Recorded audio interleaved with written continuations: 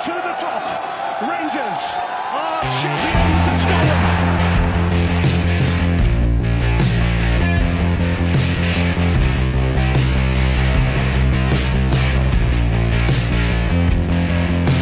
So much pressure on his shoulders. Not that you would ever guess it. A critical goal as Wickham try and chart away to an improbable second season in the Championship. He's through to Marley. What an attack! What a goal! That is why he's a club leader. Hello and welcome to the Hopeless Wanderer podcast with me, Adam Gipke, Craig Rogers and Andy McBride. And if you're joining us right now live, great to have you. Say hello and join in with your comments. But if you're listening to us, great to have you regardless. So we apologize for a little bit of a delay. We just had some communication issues, but regardless of that, that kind of hints why the delay is. And that is because we are joined by a guest. So nicely, we'll introduce you to him.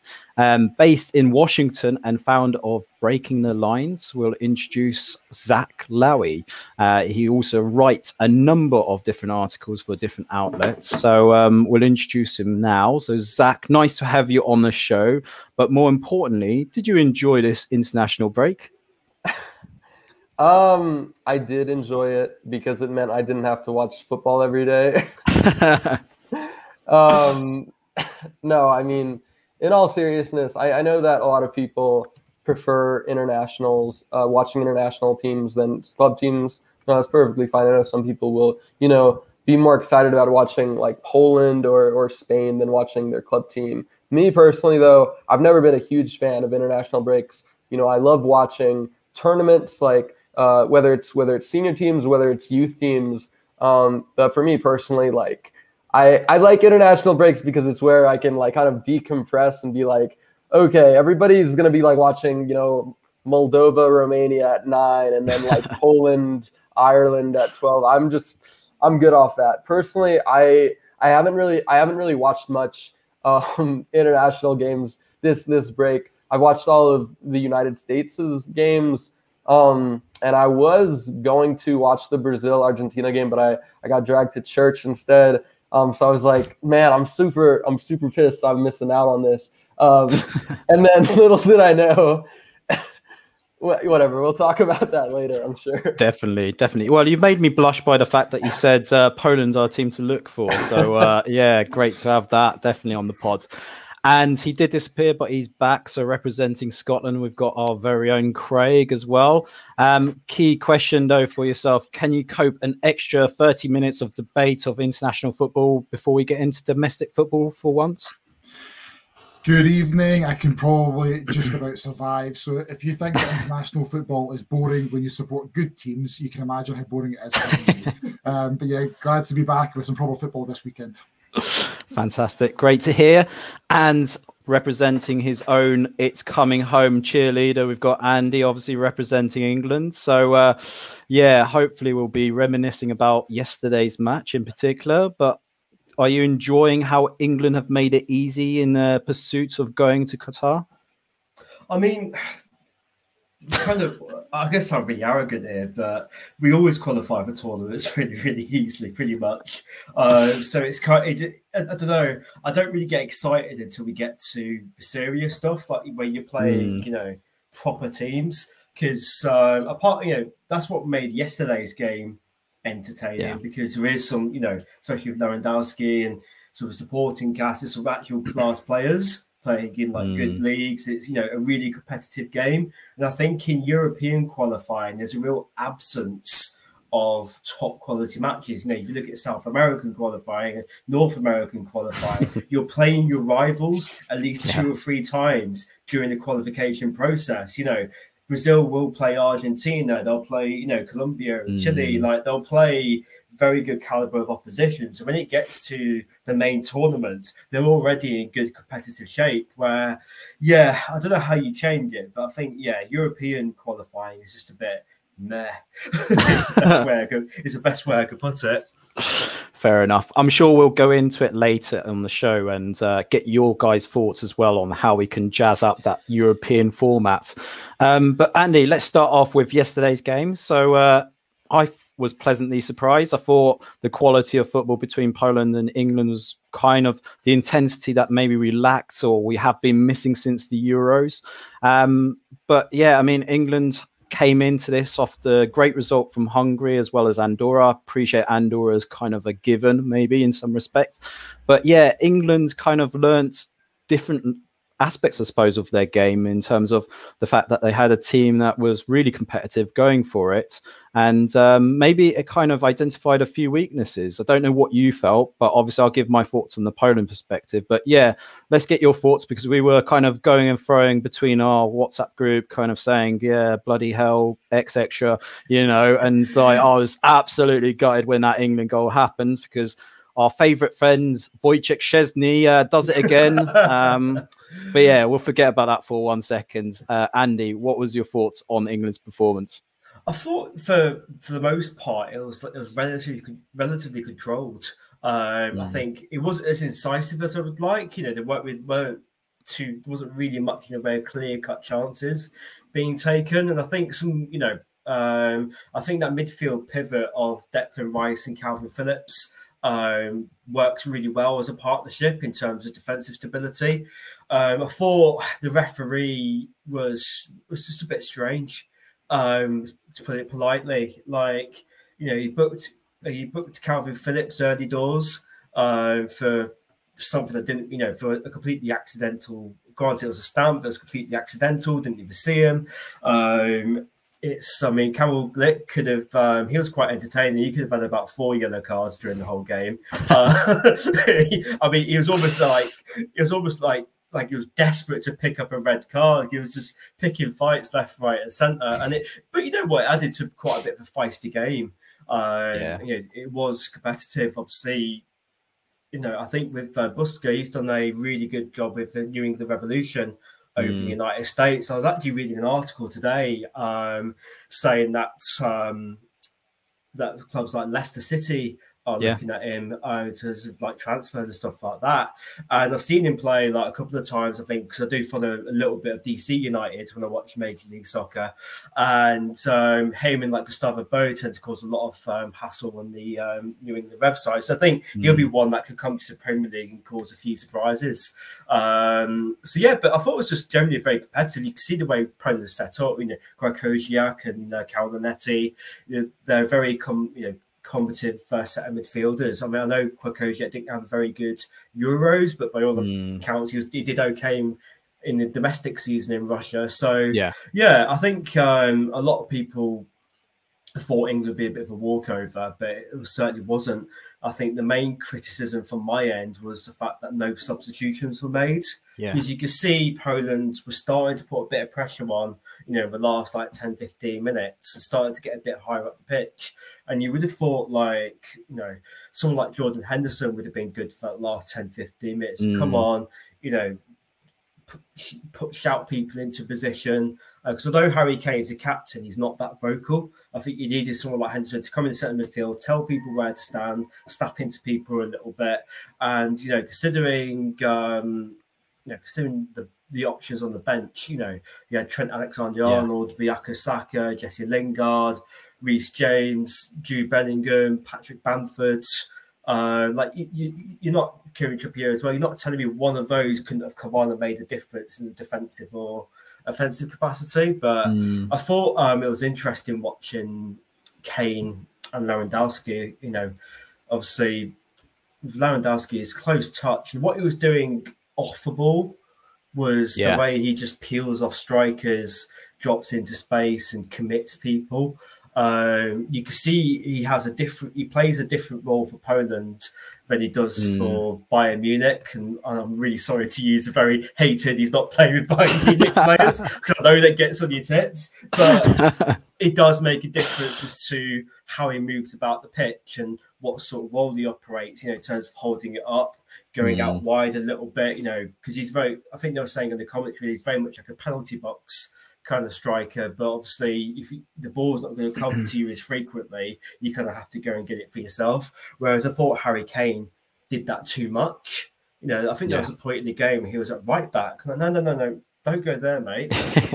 You know, we've got enough creative players. Go into the box, make those runs into the box. I mean, the goal he scored was brilliant, was great finish to even think about taking it from there. But that's one thing Kane's good at. He gets the ball and takes it early. And I think Wojciech Szczesny didn't react quick enough, which isn't really much of a shocker, is it? I wouldn't even say that he didn't react quick enough. I would go as far as like he's typical Szczesny. That is just Szczesny. A bit like we talk about Everton Pickford. This is just Szczesny. This is, you just know, or I said it on the tweet yesterday, he just causes me unnecessary grief. Like, he just causes me so much stress. Like, I'd love to have Fabianski or someone else as a goalkeeper. And we have got a production line, even going into youth team, that could be brought up right now. But enough of that beef. Anyway, let's just put that to the side.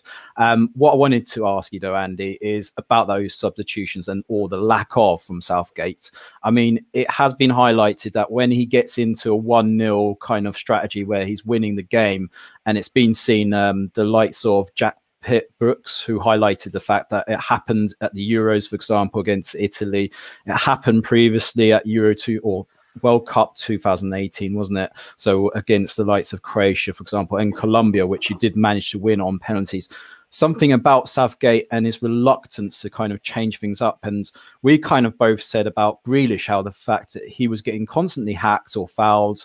And it was obviously to a point where, you know, you just needed someone to freshen it up. I mean, no offense. I mean, the Poland back line is not the paciest. So, you know, someone like a Jadon Sancho would have certainly given them a bit more to be frightened, especially when you're going 1-0 behind as well.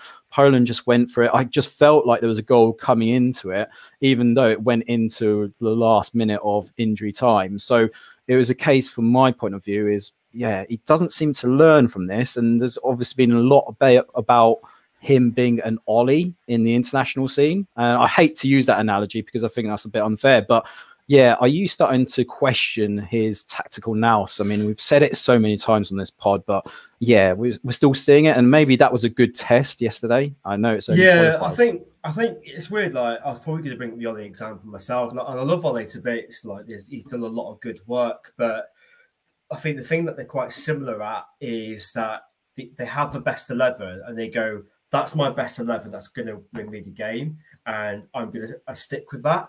And I think he has an attitude of, you know, if it ain't fit, you know, if it ain't broken, don't fix it. But the difference is that, you know, with Ole at times, the reason why he doesn't make substitutions at club level, because he's not always have the depth of personnel that could come on and actually make a difference. Like, you know, there was points in time where Andreas Pereira was sitting on the bench, and it's not hoping how you're going to look at him and go, yeah, he's going to make a difference, or Dan James. So I can understand that. But if you look at the talent that England have got, you know, to create something like Alexander-Arnold or Reece James, their delivery from right back, you know, you've got Patrick Bamford, who scored, I mean, it's debated where he should be in the squad, but he scored 16 Premier League goals last season. It is a good return. Like, surely he could have done quite a good job of holding the ball up.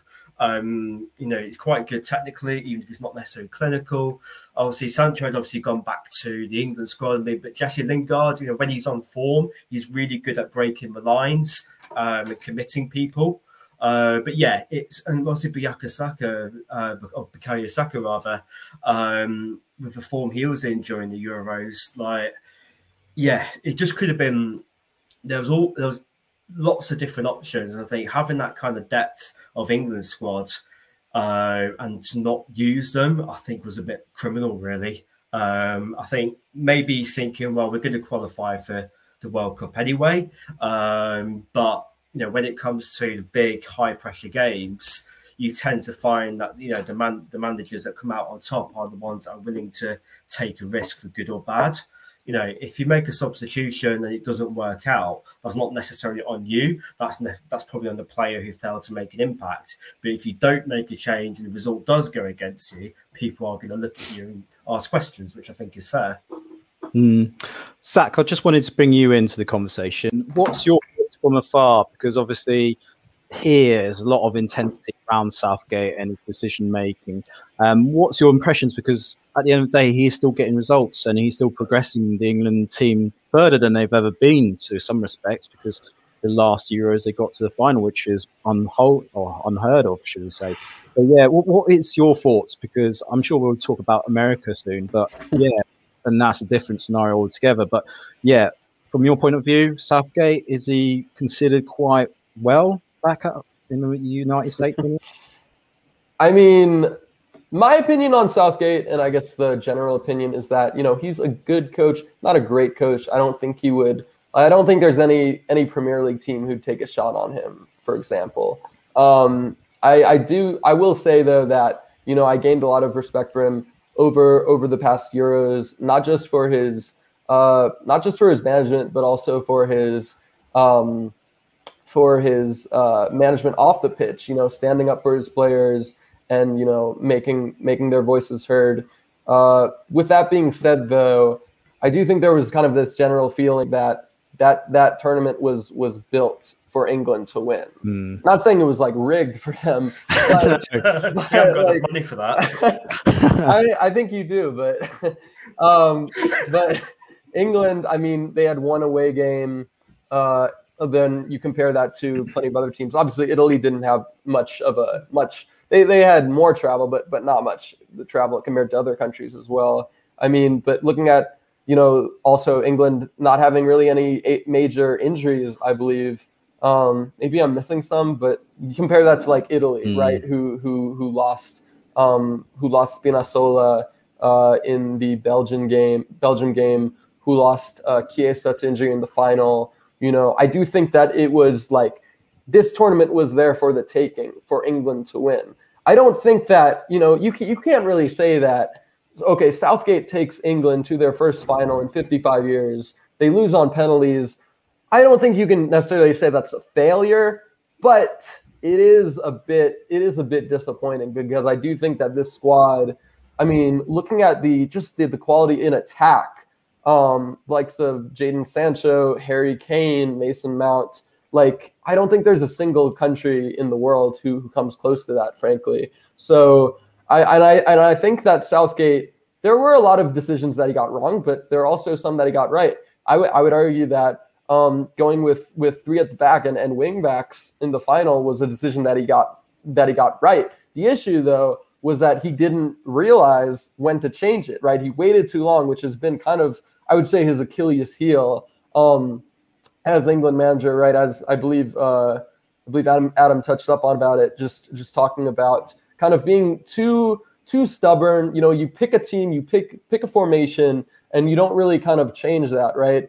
And that's part of being a good coach. You know, it's not just putting in the players; it's also, you know, tweaking your system to meet the course of the game. And I think that in general, that was one thing where we saw that Southgate completely lacked. And another reason why Roberto Mancini is just frankly a much better manager than Gareth Southgate. So I definitely think that's one thing that he needs to work on. But I don't think, I mean, England will qualify for the World Cup pretty comfortably. I think there'll be a threat there. I definitely don't think it'll be as easy as it was in this past summer. But at the end of the day, England are on an upward curve. They've keep on producing an incredible amount of talents. And another thing that I would say I like about Southgate is the fact that he's generally kept this squad pretty young. I know he's given some opportunities to, you know, older players such as Trippier and Lingard, but those are generally the exception rather than the rule. So when you have, you know, a young squad, you've got players who are approaching their prime, right? Who aren't leaving their prime. So that's one thing that definitely bodes in his favor. But yeah, like you said, like I said, I think that Southgate, he's a good coach. He's not a great coach. I don't think he's as good of a coach as, for example, Roberto Mancini.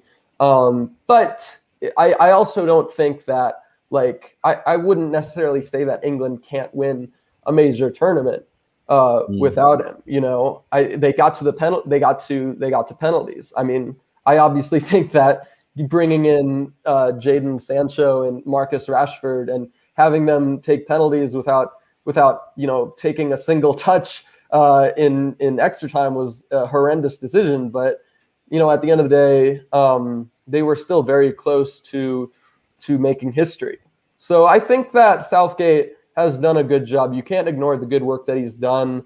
But do I think there are better coaches that could do a better job with England? Yes. The question is, though, will they take that position? Because obviously international positions are definitely not as attractive as club roles.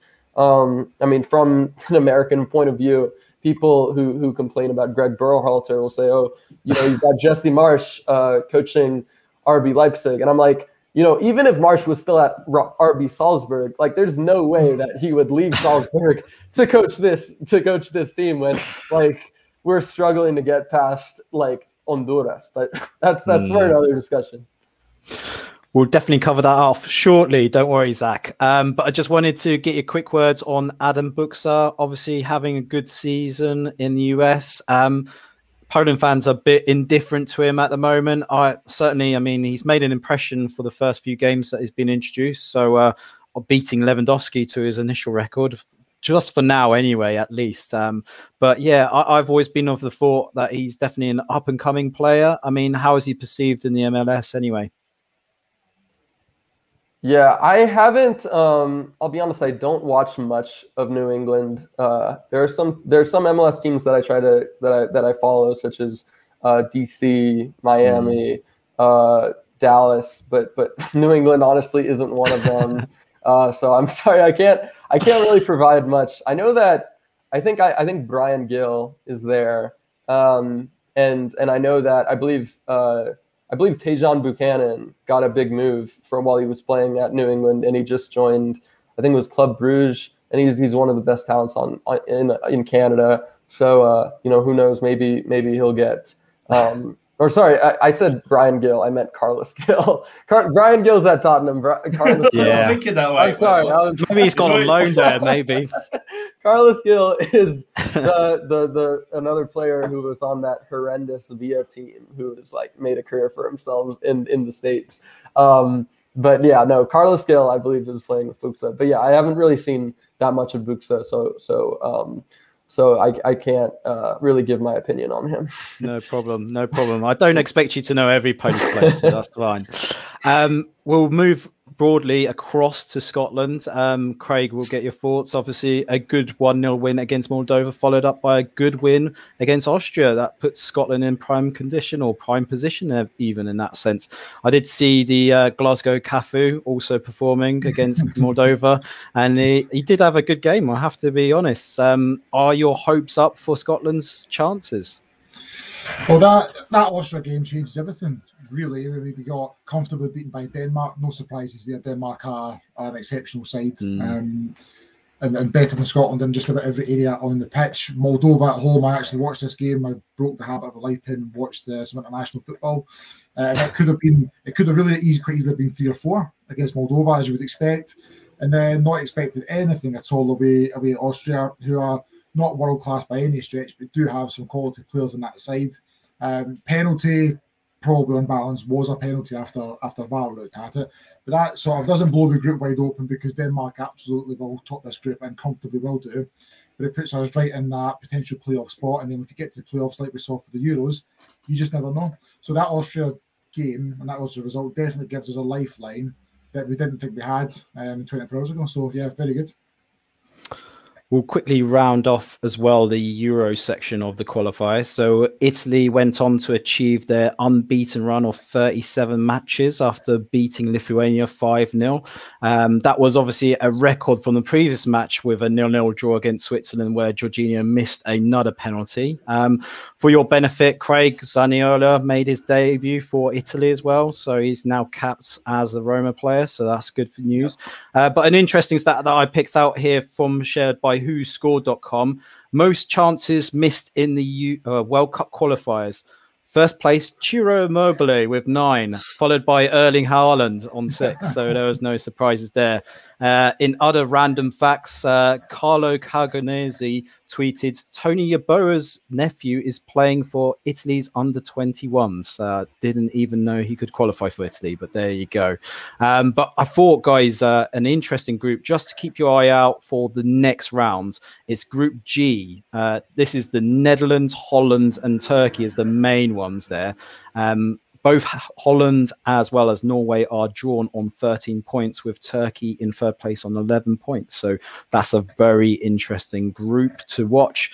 As I would say, Group I with Germany at the moment, they're ahead with 15 points, and Armenia in second place. I wouldn't have expected Armenia, but yeah, they've got 11 points, followed by Romania and North Macedonia, our favourites there. Anyway, we're going to shift to the CONCACAF. So, Zach, I did have a quick look at this, and this is quite the interesting one. So, obviously, the US drew 1-1 with Canada on Monday night. For those watchers and listeners, they may be shocked to see Jamaica's bottom of this group at the moment. They lost to Panama 3-0, and Panama are currently second. But I've put on here as a note, Weston McKennie antics discuss. Obviously, a lot about him not following protocol. That obviously disrupted, I think, the group. That's what was shared by Tyler Adams anyway.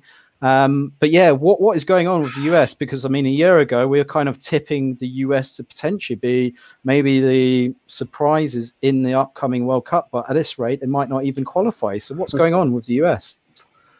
Yeah, I mean, up until up until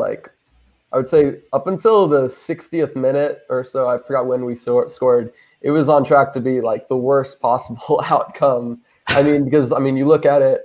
Okay, we drew in El Salvador, which is, playing CONCACAF is not easy, honestly. I mean, I realize that people would rather watch like European qualifiers, and we'll say that, it's really just US, Mexico, and Canada. But honestly, CONCACAF, it's hard to explain. It's almost like AFCON in a bit, because there's so much chaos.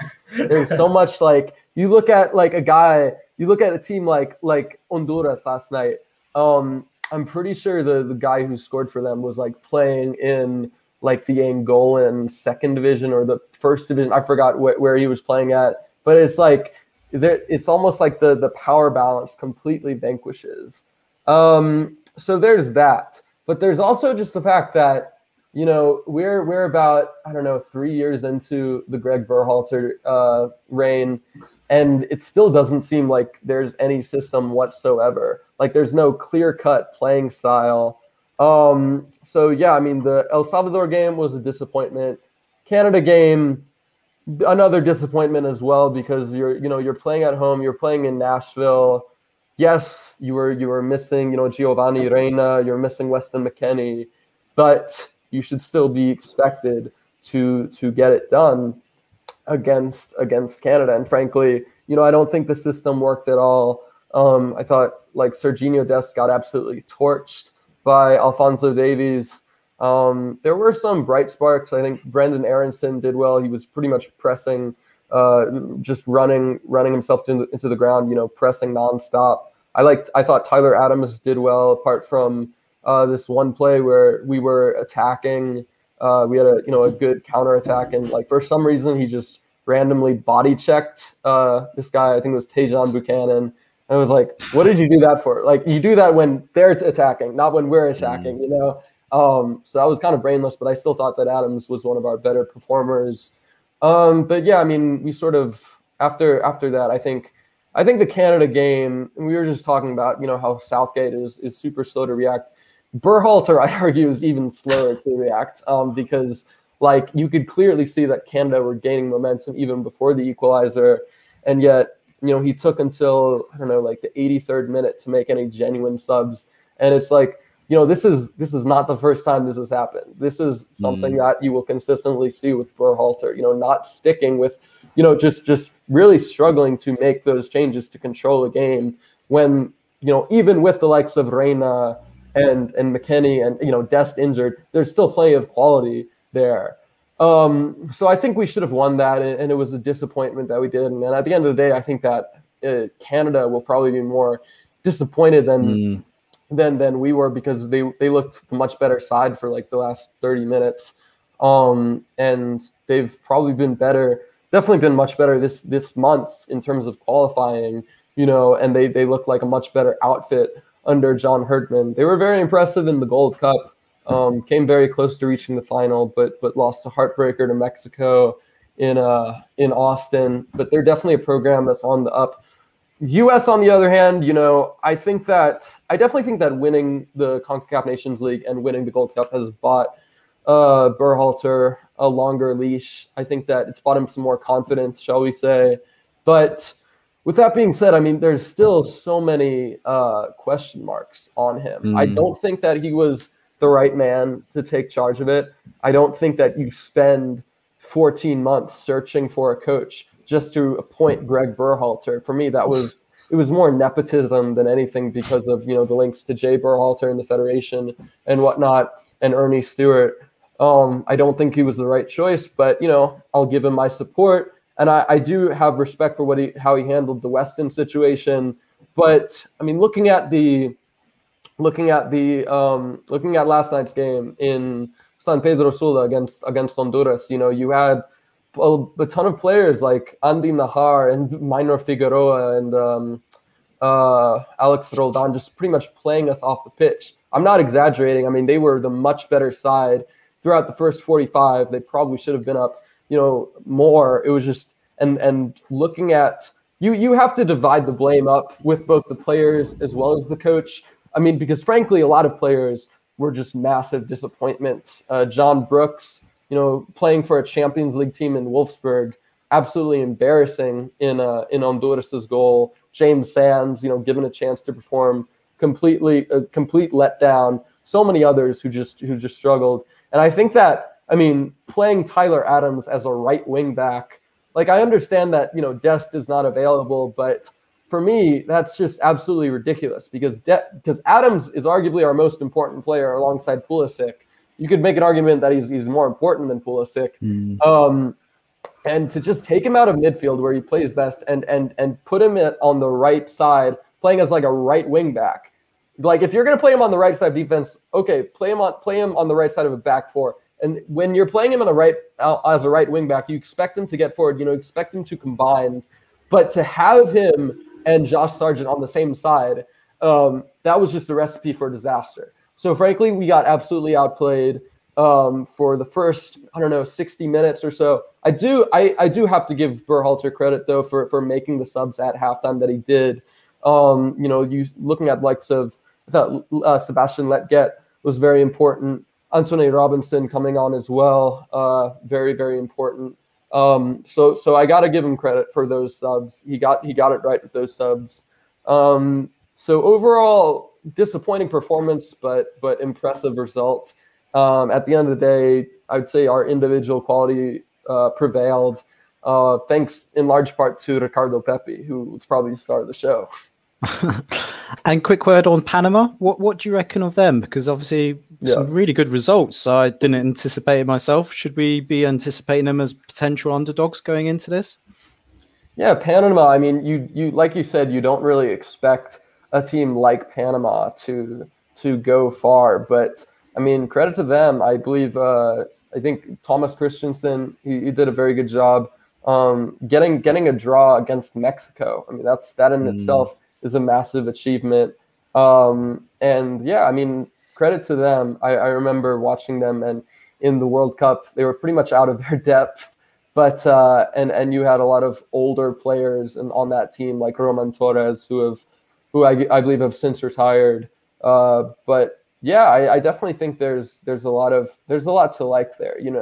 A lot of promising players in their prime. Michael Murillo, Barcenas. You can never, like I said with CONCACAF, there's so much, like the competitive balance in itself like completely shrinks, because there will be guys who are playing in like Mexico or Guatemala who will be completely outplaying a guy with 40 appearances, and that goes with not just for other teams but for like for the own team. You know, a guy like John Brooks, you know, who's been playing in the Bundesliga for a while. I mean, coming out of this international break where, like, you know, I don't even know if he's going to be starting every game next month, because frankly, he looked like the worst central defender next to Miles Robinson. You know, I thought that he was a lot weaker and not as aggressive as he should have been.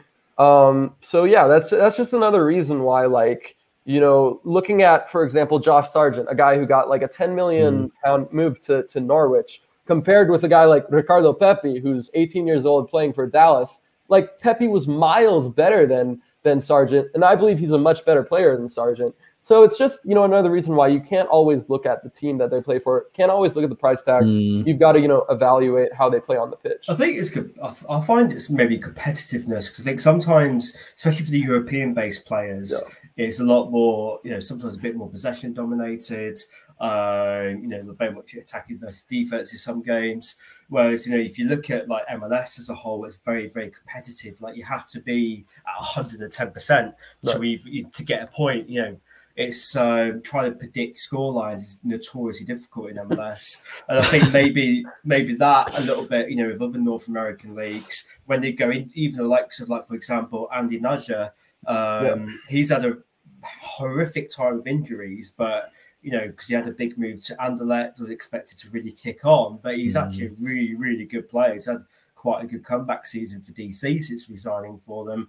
And yeah, you know, like the Canada squad, I think something came out like a team back 20 years ago where Atiba Hutchinson made his debut. Only him and Dwayne De Rosario were the only professional players for Canada. And if you look at the Canadian like roster now, they've got, you know, players, Lauren played for Besiktas, you know, Hoylett, who's obviously had a good, you know, an okay career. Alphonso Davies, who's just incredible. Like, they've got, they've got, you know, a real bed of talent who are playing in good professional leagues, where perhaps wasn't the case a few years ago. I think maybe that's when, you know, the likes of the USA, they sort of maybe expect to steamroll the people, when actually, in fact, it's a lot harder than they initially anticipate. Yeah, no, absolutely. I mean, just to add on, I mean, like you said, it's notoriously, I don't bet, but if there was one league that I would not bet on, it's MLS, because it's absolutely it's I've really tried. hard. I don't recommend it. It's so hard. I mean, going back to Nahar as well, because I didn't like the fact that he was tearing up our defense, but it was a vintage performance from him last night in San Pedro Sula. As a DC United fan, it was nice to see him, you know, doing very well. A lot of people don't know this. Nahar could have played for the US. I mean, he didn't, because, you know, he came over as a kid coming through Honduras.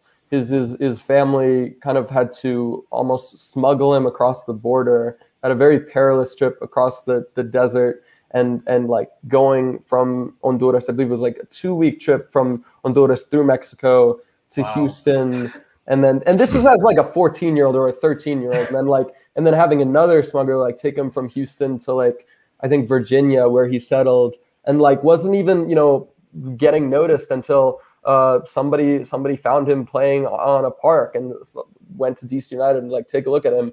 And so, you know, started becoming a star for DC, obviously getting that big move at a young age. And the US were interested in having him play for them, but because of, you know, immigration laws and you know, papers and whatnot, I believe he would have had to wait like 5 years or so, and he would have missed out on, he wouldn't have been able to play in the 2010 World Cup, I think, for the US. So he ended up playing for Honduras.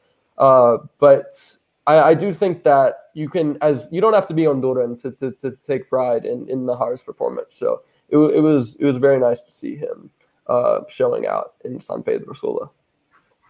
Well, we'll quickly move from Weston McKennie's antics to the crazy scenes of Brazil and Argentina. So for those that may not know, that match was abandoned after 11 minutes because you had a load of health authorization figures chasing Argentinian players. So yeah, I was going to talk to Andy about this, but I'll get your guys' thoughts on this as well while we get Andy back into the stream. But yeah, what a game. I mean, I can't believe what we saw, but we were entertained to 5 minutes of a football match before the likes of Lionel Messi had to be dragged off the pitch. So now that Andy is back, yeah, you brought us up to this topic of Brazil and Argentina. I mean, what did you make of it initially? Well, it'd been rumbling on for a good few days. Yeah. Because basically, I think Tim Vickery is like a South American football correspondent, summed it up quite well. So in short, because of the COVID reasons, Brazil is on the UK's red list. If you come from Brazil into the UK, you've got to quarantine, and that's that.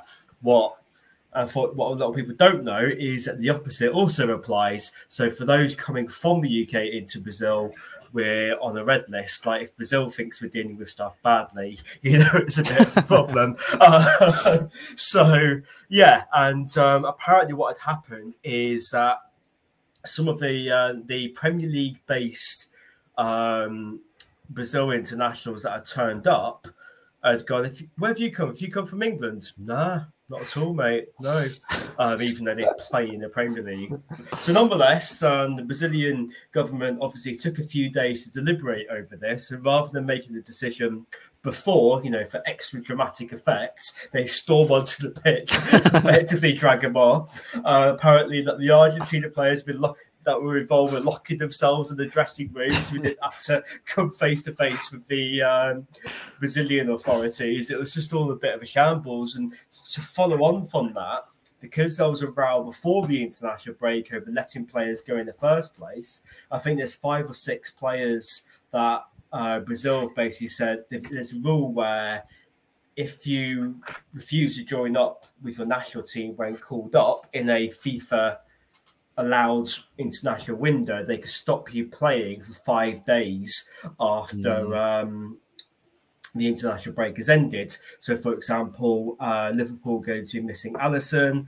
Manchester United really, really unfortunately are going to be missing Fred for potentially the Newcastle game and the Champions League game. As you can tell, I'm incredibly disappointed by this. I don't know if anything still won't get a game. So, yeah, it's just all a bit of a shambles, really. I think there's a lot of anger because obviously they've been playing Copa Americas pretty much yearly, it feels like at the moment. And a lot of people felt, especially with the situation of COVID, that it perhaps wasn't really necessary to be playing it. And, they could have used that time to maybe catch up on qualifiers and things like that. And yeah, it's just all a bit of a shambles. But the thing is that it's going to be the same situation in a month's time with November internationals, and then you've got October international, and then you've got November internationals. It's just too much international football. Basically. And just to give the listener a bit more craziness, then we also saw Morocco's game against Guinea cancelled due to a military coup in that country. So yes, Morocco's team had to be escorted out to the airport and on the nearest flight to Morocco due to fears over their safety. So yes, we're almost there, Craig. But a nice little question just to bring you into it. How would you jazz up these kind of qualifiers? Because I was having this debate with Bucket Hat Sam, who was our guest on our show a few episodes ago, and he was bored of it as well. He cannot wait for domestic football to come in, and I'm sure there's a lot of us like that who are, a bit like Roy Keane and that meme of like, what the fuck, basically. We've got international qualifiers in 4 weeks' time, basically. But yeah, I mean, I was trying to think about it in a European format. It's very difficult because you've got about 56 teams to kind of try and accommodate here. So it's not straightforward as doing one single league. The only way I could think is that you maybe do a combination of maybe smaller grouped stages where teams only play each other once over a 90-minute period. And if they don't win, maybe go into penalty shootout. I don't know if that's even the right answer, but there's got to be something that in terms of intensity, we could make it a bit more fun, right? I don't know. What's your thoughts, Craig? Yeah, I was thinking about this actually as the guys were talking. I'm not opposed to the format. I think the groups work. I think the problem is it's so stop-start. And as an example, you'll know where England are, you'll know where Poland and the United States and Scotland are, and then when it comes to the next round of fixtures in October, you'll be right, okay, who are we playing? Where are we in the table? It's all very, very stop-start. I wonder if leading up to a tournament, if you started the season 3 or 4 weeks earlier, and then in, say, May or back in the date, we'll just have 5 weeks of just qualifiers, so that it's almost like a sprint finish of same groups. You play each other twice, but you're going to play over the next 5 weeks, play your games, and then 2-week break, and you go into the tournament. And I wonder if it would feel like a bit of a mini pre-start to the tournament, and that might generate a bit more interest. But out with that, I don't really know how you do it, because it is, people just are waiting for club football to start back again. But for me, if you did it all together towards the end of the season, it might be a bit more exciting. And either Andy or Zach join in, but FIFA trying to propose a 2-year World Cup as well. So every 2 years a World Cup. I mean, yeah, I don't know what your thoughts are, but more money for the corrupt FIFA crew, right? So yeah, whoever wants to take the voice on this one. I just think it would be an absolutely horrendous idea to do a World Cup every 2 years. I mean, I wouldn't necessarily be opposed to pushing that, like what Wenger was saying today, pushing the internationals to the end of the season and sort of almost have like a separate season. I think that's an idea worth exploring, but to have a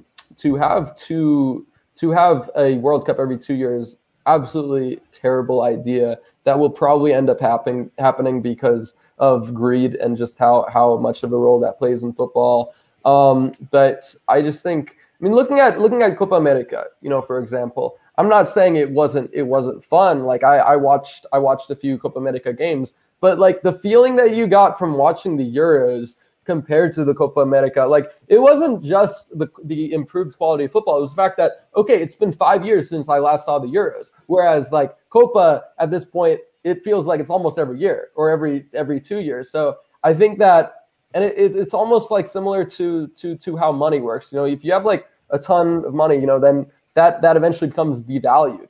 And I think that's kind of the case with tournaments. With Copa, I feel like the Copa has been devalued, at least for me. I mean, I know that somebody who supports Brazil or supports Uruguay, they're always going to be excited about the Copa. But for me as a neutral who doesn't necessarily have like I don't have a bone to pick in the fight between the Euros and the Copa. For me, I just was much more excited about the Euros than the Copa, just because like the Euros every 4 years, Copa, it feels like it's every year. And so I think that you put a World Cup every 2 years, not only would it be absolutely catastrophic when we're talking about fixture congestion and trying to limit fatigue and limit injuries, but also just in terms of the passion that people get. The World Cup is the biggest sporting event in the world, and having it every 2 years, like for me, it's just not as fun. When you have something that's every 4 years, whether it's like an election or whether it's a tournament, like it's just the feeling you get from that. You cannot compare it to something that's every 2 years, and that's part of the magic in the World Cup, and that's why for me, like they shouldn't touch it at all. But I do think it'll probably end up happening. Cool. And Andy, I did forget to introduce these questions when we were talking about England, but I thought we'd introduce them anyway right now, just so we can summarize the qualifiers off. Seb may ask, who do you think would be better for England right now, Foden or Saka? It's a difficult one to answer because for me, I think they're completely different players who offer completely different things to the England team. And putting them in the lineup is all dependent on what you need from those players. With Foden, the beauty of him is that he's very, when you watch him play for Man City, he's very incisive. He's good at the little passing, good at the little 1-2s, and break it down a deep pack defence, where if you need to play a bit more on the counter attack, you need a bit of pace in the decision. Saka is probably better on that side of things. So, I suppose if it's just an outright who's better in terms of talent, you could argue Foden. But I think with the context of England, it's difficult to compare them because, like I said, they offer different things. So, yeah, and I've just actually touching on the World Cup stuff. I think one thing that's really disappointed me about it is Arsene Wenger's role in this, because he always struck me as somebody who, you know, was like a lone figure against football's dark forces, if you like. You know, he had when he was at Arsenal, he had very sort of pure principles of how the game should be played and bringing on youngsters, and, you know, you felt that he was like a little grandfather of a beautiful game kind of thing. And for him to be like knocking about, go, yeah, let's play a World Cup every year. Everybody would love it. I don't know who they asked, but yeah, like I said, it is an entirely money-motivated decision, because I was reading an article the other day, and basically I think FIFA's motivation behind it is that FIFA have this cash cow that they get once every 4 years. And don't get me wrong, it's a humongous cash cow, but again, an infrequent one. Whereas if you look at UEFA, they've not only got the Euros that happen, they've got the Champions League as well, which again generates a huge amount of money. And you can see FIFA trying to take that money away from UEFA, because you can see it coming, because they've made expansions to the Club World Cup. Yep, that happens. Where they're trying to add in more teams than just the Champions League, whereas they're trying to add in a couple more European teams that have it in at the end of the season. It's just a bit of a money-motivated battle between them and UEFA, really. And unfortunately, the ones that are suffering will be the players. And as Zach said, even if you're a player, right, you know, if you're, I don't know, Lionel Messi, if you're playing a Copa America once every 4 years, you know that once you start knocking into your late 20s or 30s, that could be your last one. And, you know, but mentally, you'll just go up a couple of gears. Now, if you start having a World Cup every couple of years, even a 30, 31, 32-year-old player will go, try again in 2 years' time, it'll be fine. Whereas, you know, that level of jeopardy and once-in-a-lifetime opportunity isn't quite there if you have a tournament that frequently. So, yeah, I think, you know, they're already looking to expand it to bloody 48 teams. Like, yeah, really? There is not 48 good international teams. No. There's going to be some absolute dross in a 48-team tournament. I mean, they just, you know, a bit like in the Euros being heavily expanded, they just about was watchable. But yeah, it'd be bloody awful idea. Final question then from the Divided Opinion podcast, which asks us, is Southgate limiting the potential of this England squad? What's your thoughts, Andy?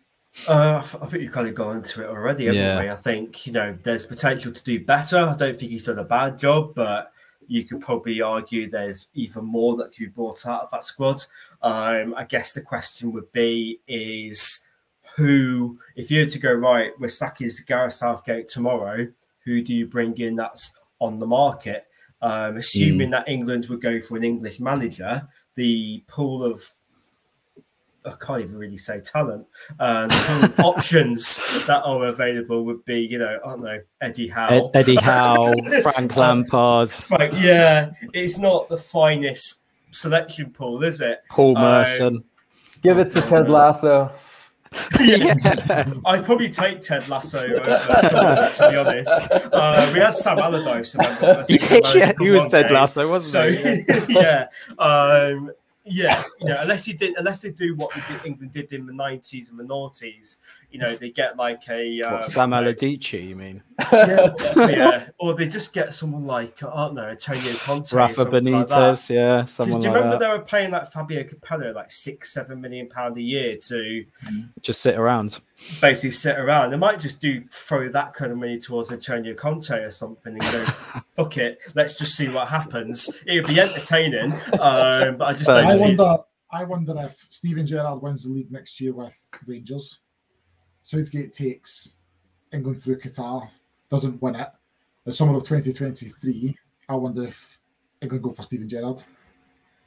Do you not want him at a club team though? Or I would see that naturally that would be his progression, right? I think there's only two jobs he leaves Rangers for, and it's Liverpool and England. And I wonder if 2023, if he's won, 3 consecutive titles, had a good go at the Champions League, Southgate doesn't win in Qatar, I think he's probably come to the end of his cycle. I just wondered if the stars might align and you might see England tapping up potentially Steven Gerrard, depending on what he does in the Champions League. Now, if he goes to the Champions League in his tactically outclassed, which I don't think will happen, but if he is, then that might be different. But if he can get some good results, maybe qualify from the group stage a couple of times, England might look at that and think, do you know what?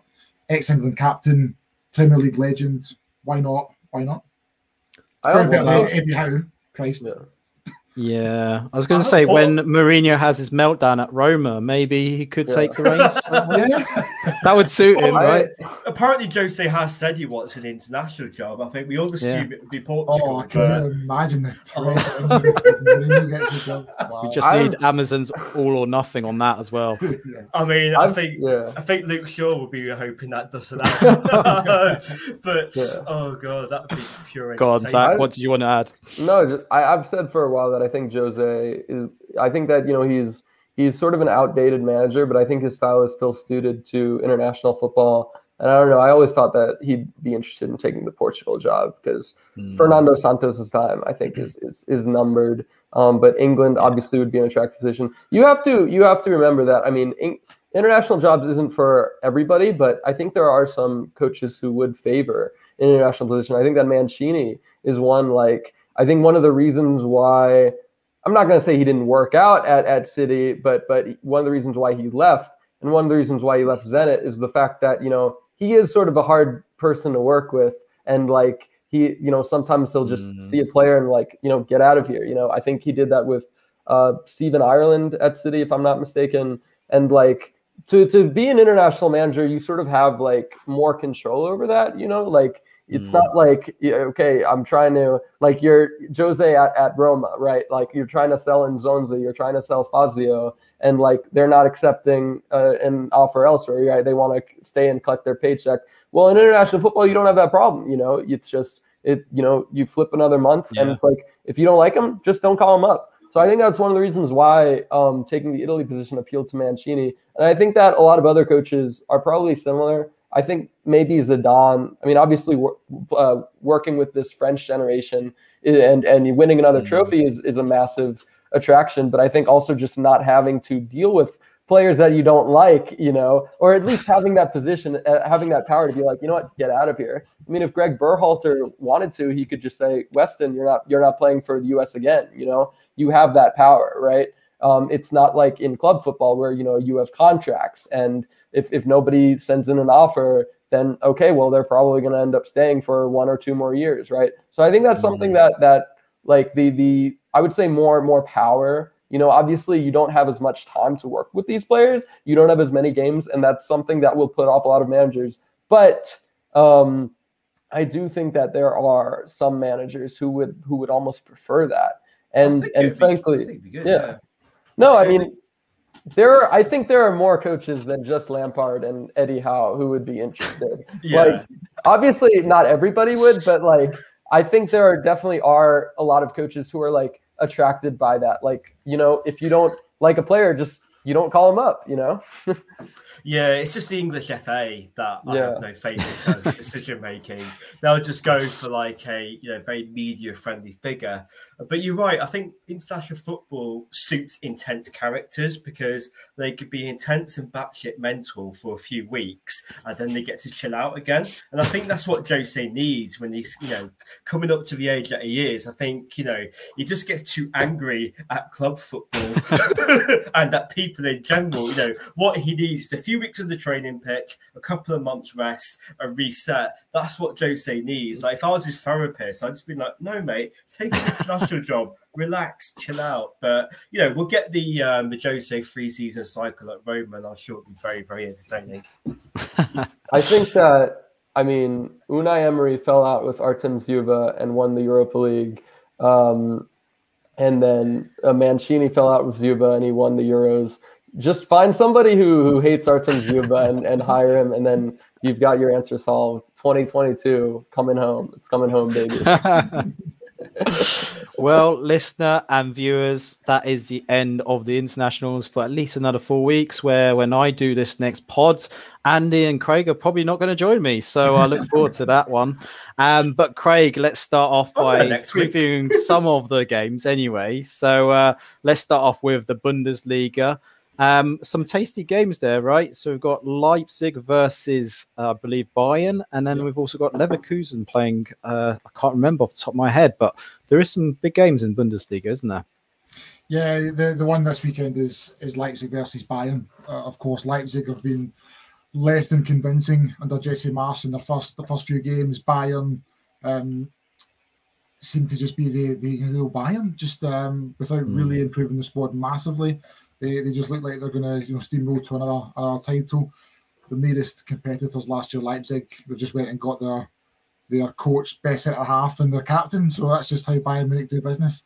So you would think that if Leipzig have got any sort of hope of even being competitive in terms of a title race, they have to at least not take a down here, at least try and lay down a marker, even just for the morale of the squad. Because if Bayern turn up to Leipzig, and it's in Leipzig, if they turn up and do them 2 or 3 with a pretty meek performance from Leipzig, then that could really make or break their season. So very, very important that they got off to another one.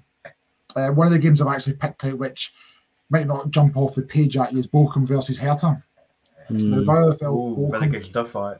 Yeah, they came up last season. Now, once upon a time, they were semi-regulars in the Bundesliga, but they've been down in this Zweite Bundesliga for some time. Hertha are, as we know, a total bin fire and have been for the last 18 months. And I wonder if Bochum beat Hertha. I think the Hertha manager might be the first casualty of the season. I think he might go. So that's one to potentially look out for, because if Bochum can beat Hertha, I think panic bells might start ringing over there in Berlin. We've also got Greuther Fürth as well playing Wolfsburg. I was going to say Wolfsburg obviously to a great start with Mark van Bommel as well. Do you think he's going to extend that winning run as well, Craig? Yeah, you would think so. Greuther Fürth are they're essentially the Salernitana of the Bundesliga. They shouldn't really be in that league. They're going to be cannon fodder. However, Greuther Fürth have taken our very own Cedric Itten of this parish, Ranger striker, on loan for the season. So I might watch that one with a bit more interest than I would have normally have done. But yeah, you have to fancy Wolfsburg to extend their start to the season. Leverkusen played Dortmund, by the way. Just yeah. Leverkusen Dortmund, yeah. Yeah, that would be very interesting. And Erling Haaland is on fire. If he wasn't already, he is. Another hat-trick for Norway during this break, so he's not going to slow down. Dortmund look okay. I think they should beat Leverkusen as well. Dortmund just needs to find a defence. That's all I can say about Dortmund. You say that about 5 years. Exactly. Right, we'll move into Serie A. So, you did touch on it, Craig, but Salernitana signed Frank Ribery, 38-year-old Frank Ribery. So he'll be joining Simi in the attacking run, I'm sure, up front. But yeah, I did also notice Victor Osimhen has had his 3-match suspension reduced. So now he'll be in frame to play Juventus. There's a lot of rumours about Andre Berlotti as well, potentially where he could end up. I know the transfer window has ended, but for some reason that's come up.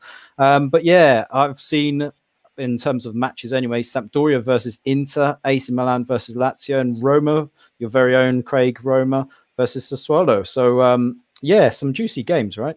Oh, there is. And just to touch on Andrea Bellotti, he's like the Italian Harry Kane. Really he is clearly too good for Torino, clearly, and has been for a long, long time. And everyone's just saying, please leave Torino and go and win some trophies somewhere, please. Juventus were sniffing around him. I know they are obviously Turin rivals, but when it was quite clear that Ronaldo was leaving, they were sniffing around him. And so were Inter Milan before they got Dzeko. Yeah. So he is primed. And I would wonder if one of the so-called challengers are struggling a little bit in January. I wonder if one of them might pull the trigger and just get him in, because he is guaranteed goals. Bellotti, big fan of him. But you're right, some massive games as well. And Milan versus Lazio on Sunday night. The Lazio have obviously started the season really, really well. But that's their first big test. And if they can go to San Siro, get a result there, then you're probably starting to look at, Lazio might do something this year. We're talking about Jose Mourinho. It just shows you the Mourinho factor in Serie A, because the 7:45 game on a Sunday night in Italy, that's their prime game. That's like their 4:30 Super Sunday. And you've got a weekend where you've got Napoli versus Juventus, Sampdoria versus Inter, and Milan Lazio. And the Italians have chosen to put Roma versus Sassuolo in the prime time. I can only imagine now, Sassuolo are a good side. They're almost like Diet Atalanta. Yeah. Exciting team. That is just pure Jose Mourinho. That is prime time, and that's what he does. That's what he brings. But yeah, we've touched on other pods. The Italians have still got this myth around Mourinho that he's this figure that, the last Italian coach to win a proper treble, as he did with Inter in 2010. Inter Milan Mourinho, basically. Yeah, right? that Inter and the Samuel Eto'o teams. He's still got this aura that he doesn't have perhaps in any other country in Europe. But yeah, I'm still on the Jose and Roma train until it comes to an abrupt end. Quick word, Zach, on Juventus. They're not doing too great, thanks to Szczesny, I'm sure. But no, in all honesty, Allegri's got a big task, big game against Napoli. Obviously, could you see them getting a win, or do you think it'll be another potential defeat there? I could definitely see. I think this is a game that could really go either way. I'm very glad though that Osimhen has had his suspension revoked. I mean, it was a dumb decision by him to react. I mean, that's something that they tell you as a 6-year-old, 7-year-old, like, don't react, because the referee is not going to see what happened first. They're only going to see what happens next. But so hopefully he learns that lesson. But at the end of the day, it was still a very harsh decision to send him off, I thought. So I'm glad he'll be available. But yeah, as you mentioned, Juventus definitely struggling a lot early on. And with Ronaldo gone, with some new guys going through, it definitely seems like a bit of a transitional season for them. But I do think that they have enough quality to compete for the Scudetto. But very poor start so far, and they really need to turn things around. It'll be interesting to see if Moise Kean is in the lineup. Or if he's coming off the bench. I would probably expect him to start on the bench, even though he had a good game against Lithuania. But yeah, I think this is a game that could really go either way. Juventus and Napoli, though, for me, alongside Inter, should definitely be competing with the Scudetto. I think this is going to be one of the most open races we've seen in a while, because there's really no like if I gun to my head, I would probably pick Juventus, but it is pretty like Juventus, Inter, Napoli. I could really see either of them competing. I don't think that Lazio have the depth to compete for the Scudetto. Maybe they could do something nice and get top 4 under Sarri, but I think those are probably the 3 teams that will be challenging for the Scudetto up until the end of the season. And Andy, our good friends, the Anglo-Italian pod, will be loving the fact that we're talking about Inter Milan. Inter Milan coming into it a lot more. Good results, good start so far. I mean, do you think they'll have a good second half of this part of this break, I suppose? Yeah, I think there's quite a lot of hyperbole over the on-pitch problems. I mean, don't get me wrong, there are quite a few on-pitch problems, obviously, the Chinese ownership and the needing to raise funds, but they've still got the core. Although we lost Hakimi, although we lost Lukaku, they've still got the core of the team that did so well last season. Dzeko, despite his age, will score goals at Serie A level. You've got Bastoni at centre-back, Nico Barella in midfield still. Got Hadanovic still going strong at like 37, 38. It's still a very good team, and I think a lot of it would depend on who gets into their stride mid-season, over the Christmas break and going into the winter months, because I think it's a bit difficult to tell at the moment, because realistically we're only 3 or 4 games in. If you look at the games Inter have played, you could argue they should, against Genoa and Kalahari, they should be winning all of those, and they have done. I think the real test for them will come when you play the teams that could be a bit more tricky. When you play Juve, the Milan derby, Lazio and Roma, that's when you'll get a bit more of a feel as to whether they're up to the challenge. I think it'd be a very close title race. I don't see a scenario where you see Juve winning it by 15, 20 points. They might still win it, but I don't think it'd be by a big margin, if that makes sense. Definitely. And Craig, we might as well move on to the Premier League. So what are the pick of the games from the Premier League this weekend? Well, for me, and Andy will be pleased, I think the one to absolutely watch is Man United Newcastle, for obvious reasons. Ronaldo coming back. I would love to know what the odds are on first goal scorer or to bag a hat-trick. I'd be interested to see what lineup Ollie goes with. How does he fit Ronaldo into this team? The thought of Rashford, Fernandes, Jadon Sancho and Ronaldo as a front 4 is just terrifying. I'm really looking forward to seeing what Ronaldo can do. That's probably the pick of the games for me. I like Leicester Man City on Saturday evening as well. That'll be a tight game. And then, of course, we just need to keep an eye out on Arsenal. I'm not going to go into Arsenal again and dig them out. But that game against Norwich is worth watching, because if they don't take control of that game and score early, the Emirates could be pretty toxic.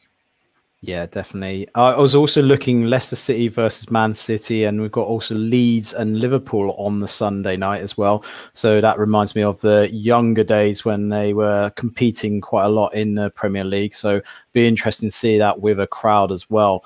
But yeah, Zach, quick word on Arsenal then. We've slated them quite a lot on this pod. Yeah, what do you make of what Arteta's trying to do, or is he actually trying to achieve anything down there?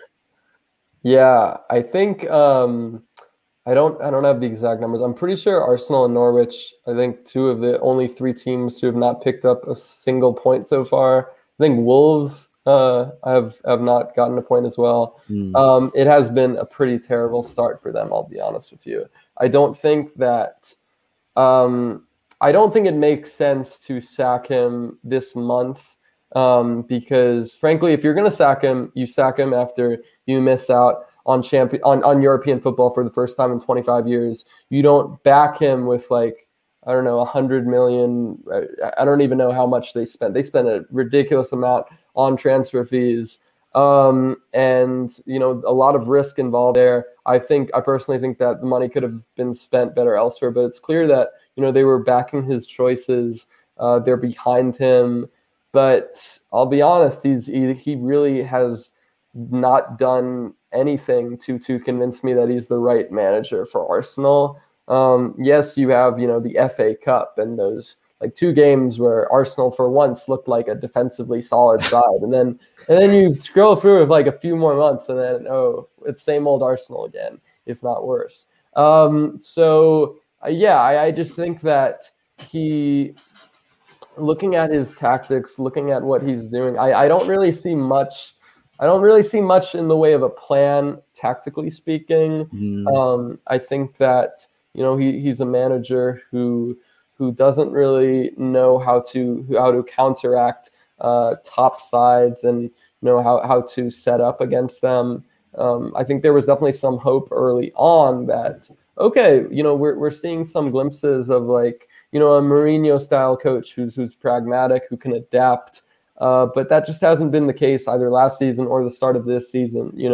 I think that, looking at the Manchester City game, for example, yes, you expect Arsenal to lose to City, but the way they set up with pretty much one midfielder in Xhaka, and granted Xhaka, right? And then looking at the other decisions that he's made, keeping Xhaka around when you've got genuine interest from Roma, I just think that's and that's not just Arteta. Okay, that's Edu, that's a lot of other people who are involved, but I just don't get it with Xhaka, honestly, man. I had high hopes for him when he joined from Gladbach, and I supported him because I think he was providing something different, but really just out at this point, I think the negatives outweigh the positives.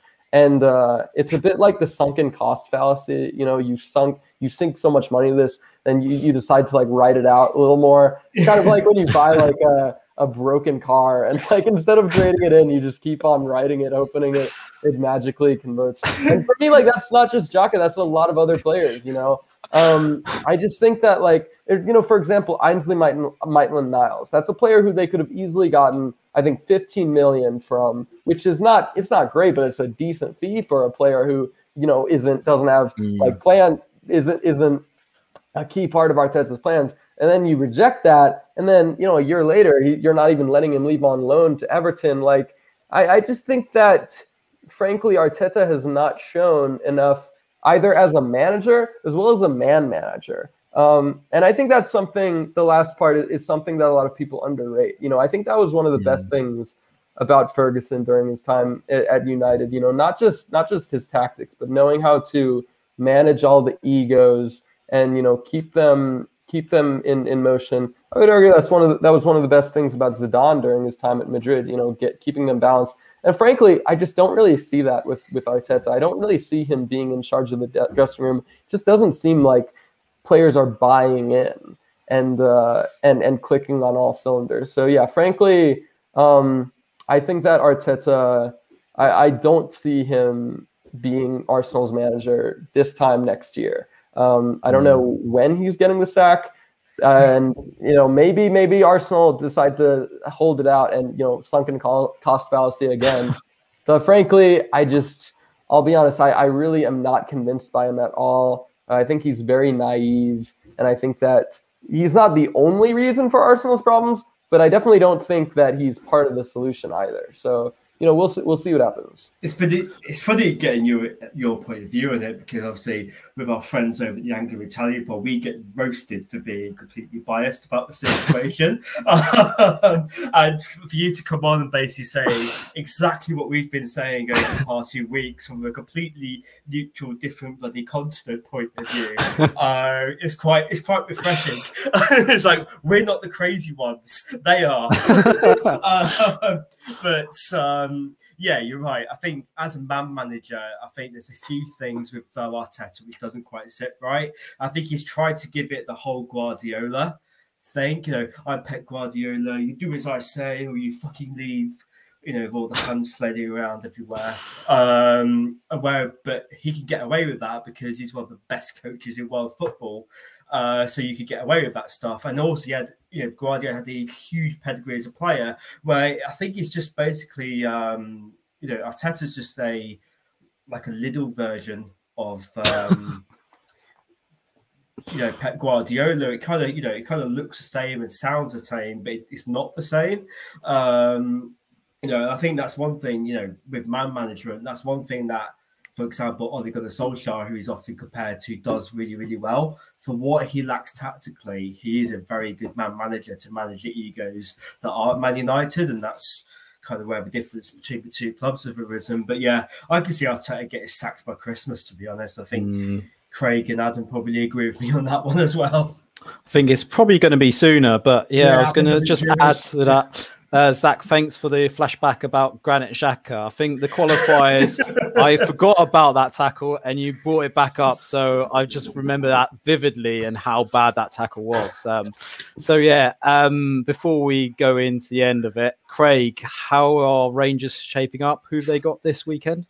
We're away at St Johnstone this Saturday afternoon, but for those of you who don't watch Scottish football, St Johnstone are no mugs. Actually, they played in this season's Europa League qualifiers.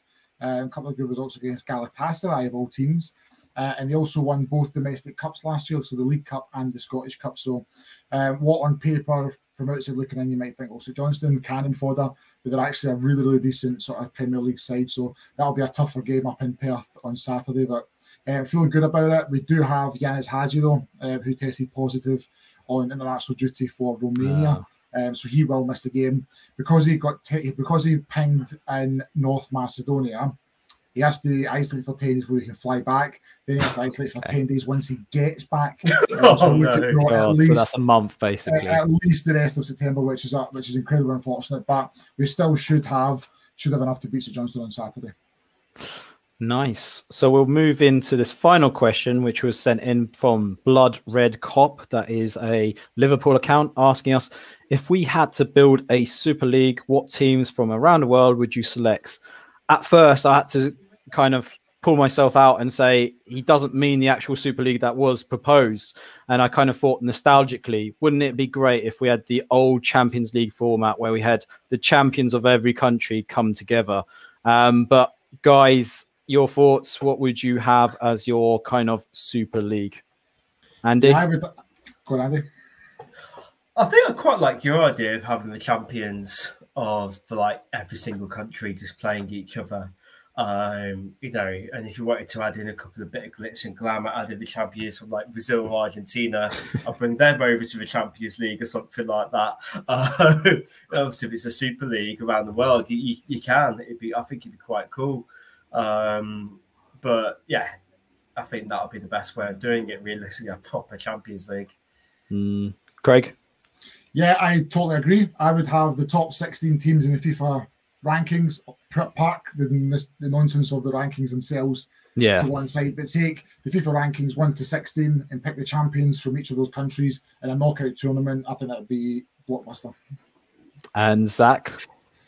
I mean, I definitely like that idea as well, but I would love to see like a tournament of just a bunch of fallen giants in football. Like, I don't know, getting like Nottingham Forest, Ulster, Kaiserslautern, Hamburg, Belenenses, like not the one that's playing in the Primeira, the one that's playing in Portugal's third division. In Portugal. The one that's playing in Deportivo La Coruña. Deportivo La Coruña for sure. Like Deportivo, I'm trying to think. Auxerre, Palermo. Palermo, that's a great. Livorno, maybe Livorno. Yeah. I'm trying to think who else in England. Arsenal. We'll be going into Spurs soon. Yeah. No, they never got to giant status in the first place. Well, 4 years ago, you'd have said Rangers, but luckily we're back. You could get like one of the guys from like one of those teams, like, I don't know, one of the guys on like the Deportivo team, like getting like, I don't know, Mauro Silva on to coach it. And like, I don't know, maybe getting like I'm trying to think who else. You gotta get maybe like Bolton Wanderers and get like somebody on that Bolton team. I don't know. Yuri Shokayev, Freddie Burbage. Maybe Sunderland, I guess. I know they made it back to the championship, but like I don't know. Bolton or Sunderland, I guess. I don't know. I just think a bunch of like fallen giants would be like really fun to watch. Like almost like, you know, it's not quite like one of those charity games where you see all these like washed up retired players, but it almost seems like that, you know, metaphorically, like getting like Hamburg, Nottingham Forest, Kaiserslautern, I think, is that? You get like Blackburn, right? Blackburn Rovers, maybe. Oh wow, yeah. Sheffield Wednesday. We're going into the dark days now. Yeah. You're just picking teams that won stuff in the 70s, 80s, and 90s and bringing it back. Like, it's basically like FIFA, isn't it? When they have their 70s team or 80s all you got to do is just get sponsored by Capital Gold and and you're sorted. Capital Gold, for reference, Zach, is like a station over here where they just play like 60s, 70s, and 80s music and you know, make old people feel like they're 20 again. That's the best way I could sum it up. Golden oldies. Yeah, basically. Yeah. But I would Turner opening the fucking ceremony for this tournament. I would love to see that. No, it's like, I mean, yeah, you could get like so many interesting teams. Like, I forgot there was one player. Red Star Belgrade. Red Star is still the biggest team in Serbia, so I don't know if you could really, because they're still going to be playing in Europe, I think. Yeah, so I don't know. Steaua Bucharest. You get Anji Machalaka, who are like the richest team in the world for like 2 years. Well, those are the guys that like Samueto. Yeah, they got. I think didn't they get Willian? Anzi. Wasn't it Anzi? Yeah. I'm pretty sure they got Willian for like a few months before he got into Chelsea, right? Didn't he? Oh, wow. I think that was a blast from the past. And Roberto Carlos ended up over there right. as well. Yeah, I think that was the point where Sam Galetto was the best played player in the world at that point. And when he first joined, apparently he was given like a £1.2 million Bugatti Veyron. I think it all went to shit when apparently the owner of Angie, whatever they are, I'm not even going to attempt to pronounce it, had like something like £5 billion of his value wiped overnight for some reason or other. That was basically the end of that. It was a really interesting story with that club. I remember back then, like, I think Eto and like Dario Conca were like the two highest. Or like maybe two of like that was like another one. I think like Dario Conca, just like this random Argentine player, like going to China and getting like a massive salary as well. Well, Florentino Perez, if you want to steal Zach's idea, just make sure you credit it to him as well. So, but further to that, thank you to the listener and viewers at home. Make sure you subscribe to our channel as well as our social media channel platforms as well. So Instagram at the Hopeless Wanderer Podcast and on Twitter at Hopeless Pod. without any further ado, thanking you, Zach, for turning up on our pods. For the benefit of the listener and viewers, where can they get you and catch you, more importantly? Thank you so much for having me on. It was a pleasure. Really have to on again. So my Twitter @ is Zach Lowy, ZACHLOWY. You can also find me on BTL Vid, my website Breaking the Lines, as well as my weekly podcast Cortalinhas, where we discuss Portuguese football. Definitely check that out on Spotify, Apple, and all major podcast platforms. Definitely. And I did accidentally click on one of your videos seeing you speak pure Portuguese, which I was so impressed. So I'm not going to try and do the similar with Polish because I'm sure you guys would need subtitles for that. But yeah, Craig, you're going to be missing us next week. You're off on your holiday, Bob. So yeah, you're going down the English Riviera, aren't you? Yeah, I'm going out to the southwest of England with the girlfriend and the dog for a week. So I'm just going to finish up on this podcast and go and pack because I leave tomorrow. And in true fashion, I haven't packed a single thing. So that's where I'm going next week. Yeah. Classic. Well, I hope you enjoy your week down there. Andy, thanks for being on the pod and giving us your England views as well. I'm sure that it will be coming home at some point. I just don't know when that's going to happen. But more important, to do now. Potentially, I'm not going to say it though. But more importantly, listener and viewers, hope you have a great week or weekend whenever you're listening to us. But for now, thank you, and we'll see you at the next episode. Take care. All right.